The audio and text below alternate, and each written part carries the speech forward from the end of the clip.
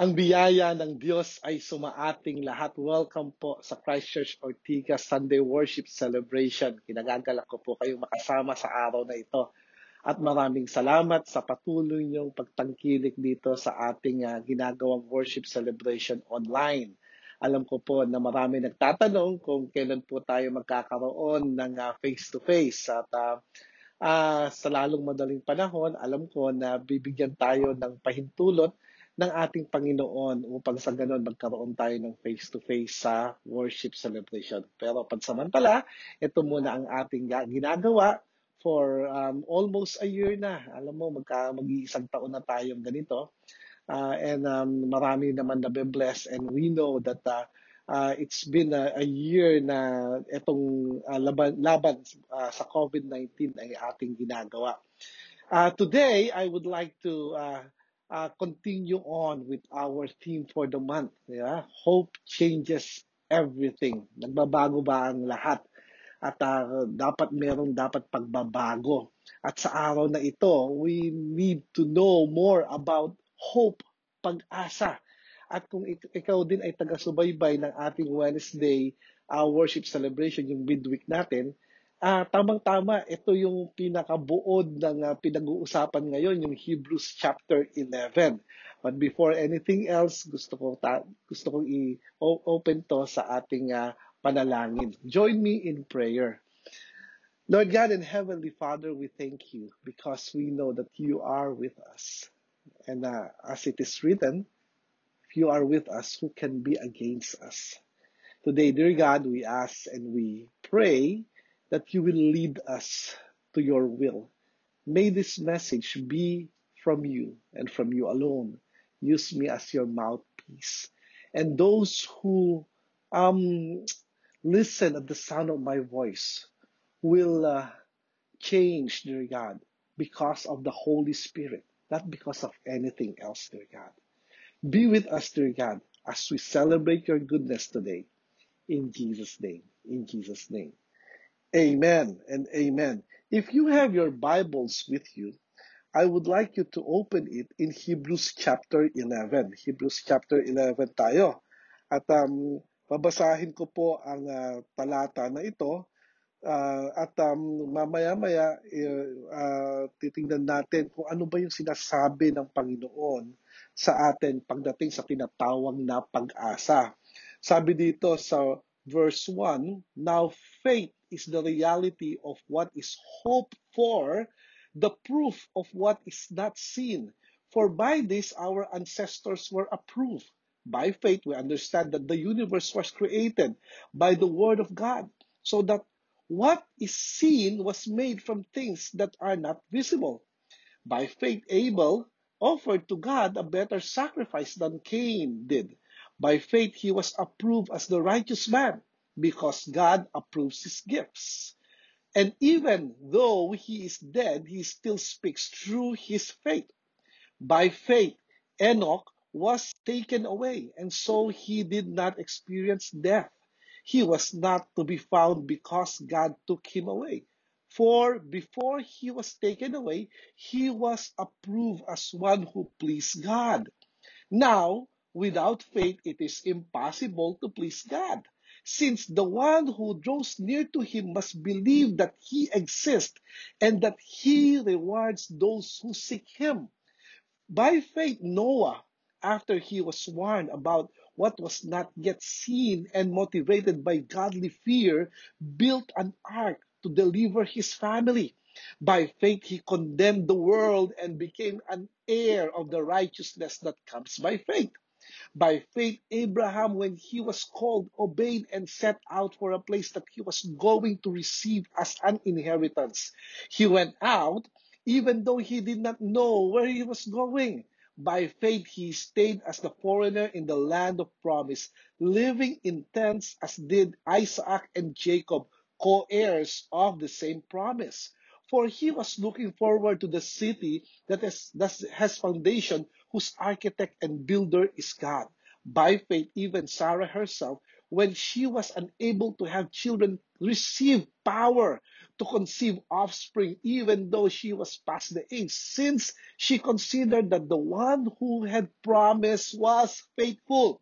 Therefore, from one man, in fact, from one as good as dead, came offspring as numerous as stars of the sky and innumerable as the grains of the sand along the seashore. Bakit kaya sinasabi ni Pastor dito patungkol sa faith, hope ang topic? Because there is this correlation between faith and hope. At mamaya, i-discuss natin yan. Mamaya, at titingnan natin, ano nga ba ang ang connection ng tinatawag na pananampalataya natin at yung tinatawag na pag-asa na meron sa atin. Dahil mahalaga na makita natin ang mga bagay na ito sa pamamagitan ng ating mga pakikinig. So, umpisahan na natin. Ang una kong tanong sa inyo, kasi hindi mo na napupunta yung Hebrews 11, meron akong isang verse ulit na gusto kong tingnan natin bago natin na pasukin yung Hebrews chapter 11. Kasi ang aking objective sa araw na ito ay ma-define natin ng wasto kung ano nga ba yung tinatawag na pag-asa. Pag-asa na galing sa Panginoon. Meron akong tanong, nakipagtalo ka na ba sa iyong sarili? Sagutin mo yan. Nakipagtalo ka na ba sa sarili mo? Kung tatanong mo sa akin, yes, ilang beses na ako nakipagtalo sa aking sarili. Hindi lang isang beses. Maraming beses ako nakikipagtalo sa sarili ko. At ganun ang tinatawag na pag-asa. I want you to listen to this. If you have your Bibles, I want you to open in Psalms 42. Psalms 42. And I will read in verse 5. This is from the Christian Standard Bible. Sabi niya, "Why, my soul, are you so dejected?" Sa ibang translation, downcast. "Why are you in such turmoil? Put your hope in God, for I will still praise Him, my Savior and my God." Ito, makikita natin, nakikipagtalo yung salmi sa sarili niya. At ang pinagtatalunan nila, na siguro yung sarili niya iniisip, ay, nako, depressed ako. Actually, yun yung sinabi sa verse 6, I am deeply depressed. Sabi niya, depressed siya, at nakikipagtalo siya sa sarili niya. Pero teka muna, bakit ka ganyan? Bakit ganyan? Bakit ganito ang nararamdaman ko? Teka muna, I need to put my hope in God. And that is the title of this message, Hope in God. Hope in God. Pag-asa sa Diyos. Wala nang iba. Kung humahanap ka ng pag-asa sa ibang bagay, nagkakamali ka, kapatid. Dahil wala kang makikitang pag-asa sa ibang bagay unless it is logical and mathematically proven. However, in life, pagdating sa logic na kuminsan ay hindi pwede ipasok sa logic ang maraming bagay sa buhay, we need to understand that hope needs to have what we call proof. At yung proof na yon, merong tinatawag na Panginoon. Merong nagbibigay ng katiyakan pagdating sa tinatawag na pag-asa na pinaghahawakan natin sa Diyos. So, makipagtalo ka palagi sa sarili mo. Kasi the thing is this, based on this verse in Psalm 42 verse 5, makikita natin dito na ang pag-asa, yung kahit yung feeling, yung ating pakiramdam na merong pag-asa, ang hirap makamtan. At dahil mahirap makamtan, kinakailangan makipagtalo ka sa sarili mo. Kung ang sarili mo sinasabi, wala nang kapag-asa, kinakailangan i-debate mo ang sarili mo sa pamamagitan ng proof na ang Panginoon ang iyong pag-asa. Nawa maintindihan mo ito. Sabi niya, why my soul? Why my soul? Sa Tagalog, bakit ang aking kaluluwa? Bakit ang kaluluwa ko ay ganito? Parang depressed. Bakit negative yung nararamdaman ko? Bakit ang mga dumadating sa akin ay ganito? Bakit hindi ko maramdaman yung pag-asa? Yeah? Malayo pa ba ang umaga sa'yo? Ang kanta yun, ano? Siguro yung sa mga bago, henerasyon, hindi nila alam yung kanta na yun. Tandaan natin, when we have that kind of feeling, when we are in that particular experience in life, that we are downcast and dejected, when we are depressed, bakit lahat ng pangit nagsisimula sa letter D? Dejected, downcast, depressed. Huh? We need to understand that we need to put our hope in God. And we need to wrestle with ourselves to do that. Wrestle with yourself. Wrestle within yourself. That means merong labanan na mangyayari sa sarili mo. At yung labanan na yun, dapat nananalo yung tinatawag na proof upang sa ganun ang pag-asa sa buhay mo ay mayroon ng pag-asa. And here comes faith. Hindi natin magagawa yon kung wala tayong tinatawag na pananampalataya sa Diyos. For without faith, it is impossible to please God. Narinig natin yan kanina sa Hebrews chapter 11. Kaya nga, makipagtalo ka sa sarili mo upang sa ganon, magkaroon ka ng pag-asa kasi mahirap makamtan kahit na yung feeling ng pag-asa. Tandaan mo yan. So, the only way for you to have that is that you need to have, ito yung sinasabi ng isa sa pastor na, sabi niya, kailangan meron kang emotional reservoir. Yung reservoir, di ba, yung imbakan ng tubig. At dahil doon, meron dapat tayong emotional reservoir. Hindi mo kayang labanan ang negative feelings mo kung wala kang imbakan ng mga tinatawag ng mga masasayang feelings mo. Naintindihan mo ito? Dapat maintindihan mo to. Tandaan mo na kahit na sa tinatawag na labanan, you will not rely on what you have during the battle. Just like David when he faced Goliath. David, he never relied on himself during that battle. He never relied on the what you call that, the armor that Saul gave to him. He never relied on anything, but he relied on God and his experiences before he faced Goliath. Ang sabi niya, teka muna, nung hinarap ako, nung kinukuha ng leyon, yung aking tupal, hinarap ko yung leyon. Nung ang oso ay sumugod, hinarap ko yung oso. Teka muna, sino ba to? Sino ba tong Goliath na to? Di ba? Sino ba tong supot na to yung sinabi niya? na kinakailangan takutin ako nito. So, when we have that emotional reservoir in our life, we can argue with ourselves.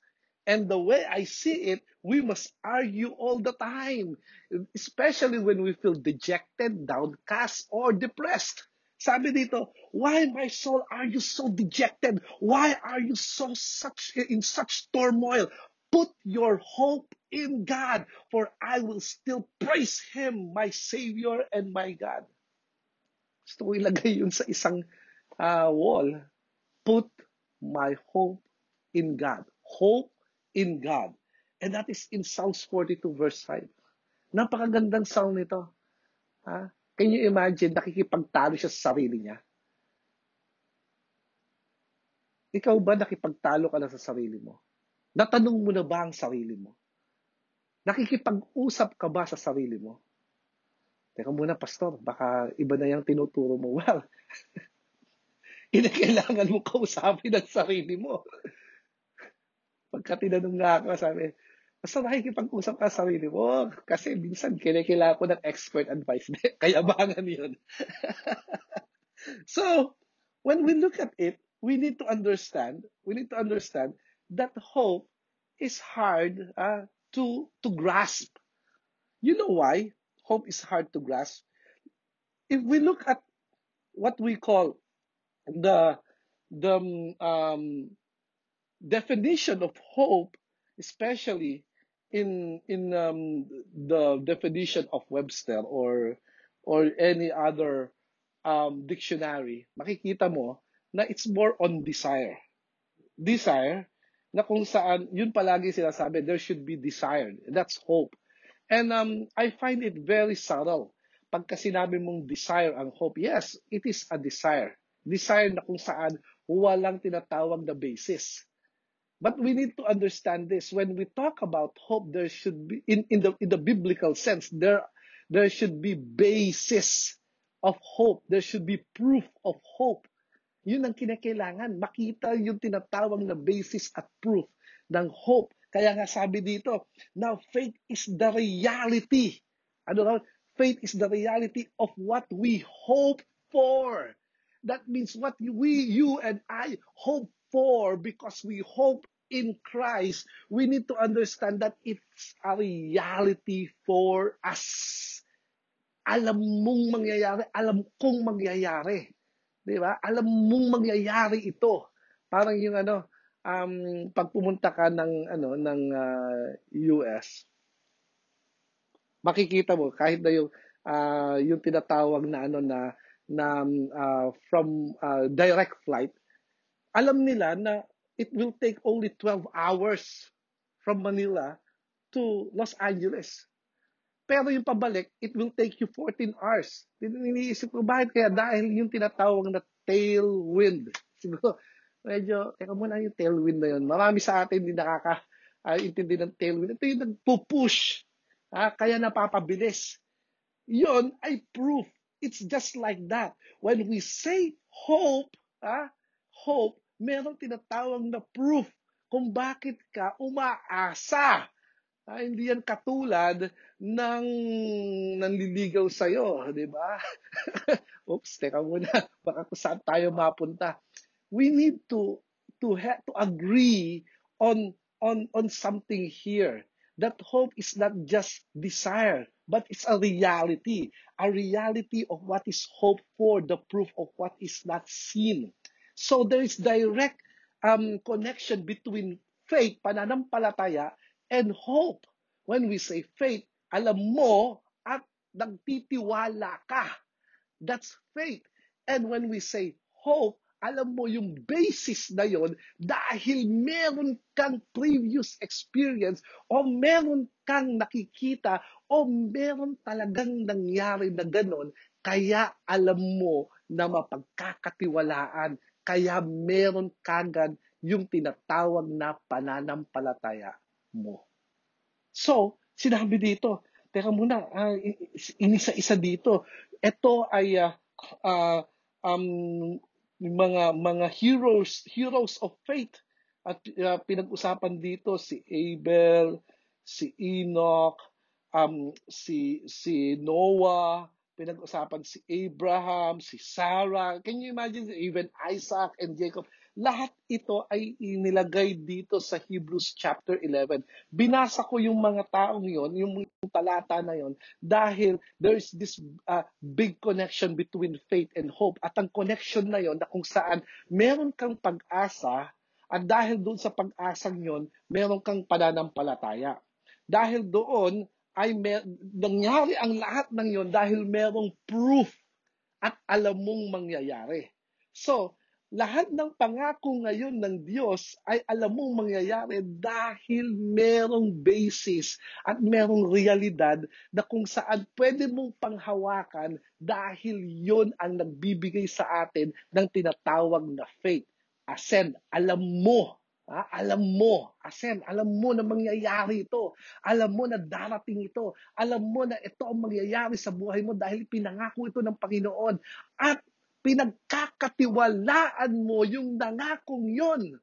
Nagtitiwala ka, sinurrender mo ang buhay mo, sinurrender mo ang buhay ng family mo dahil nagtitiwala ka. You know why? Because it says here that without faith, it is impossible to please God.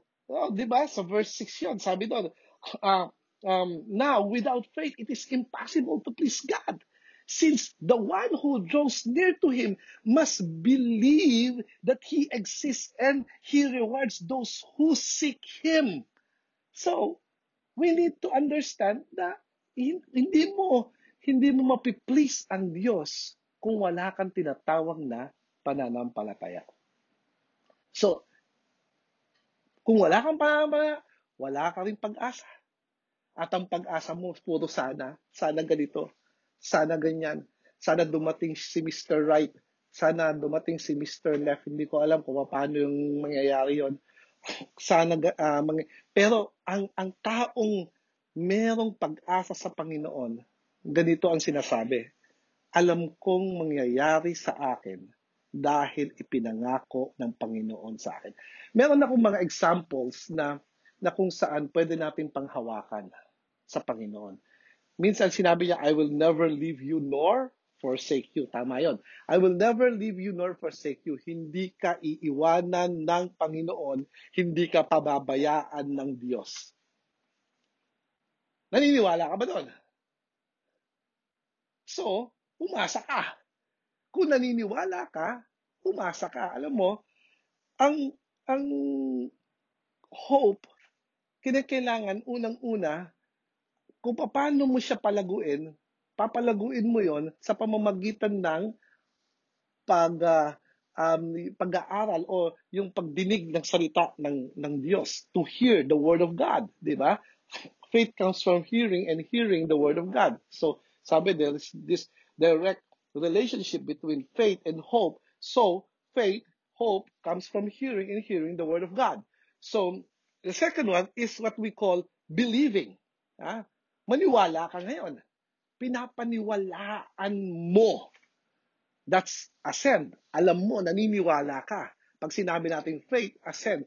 Habang naniniwala ka, nag-generate yon ng pag-asa sa'yo.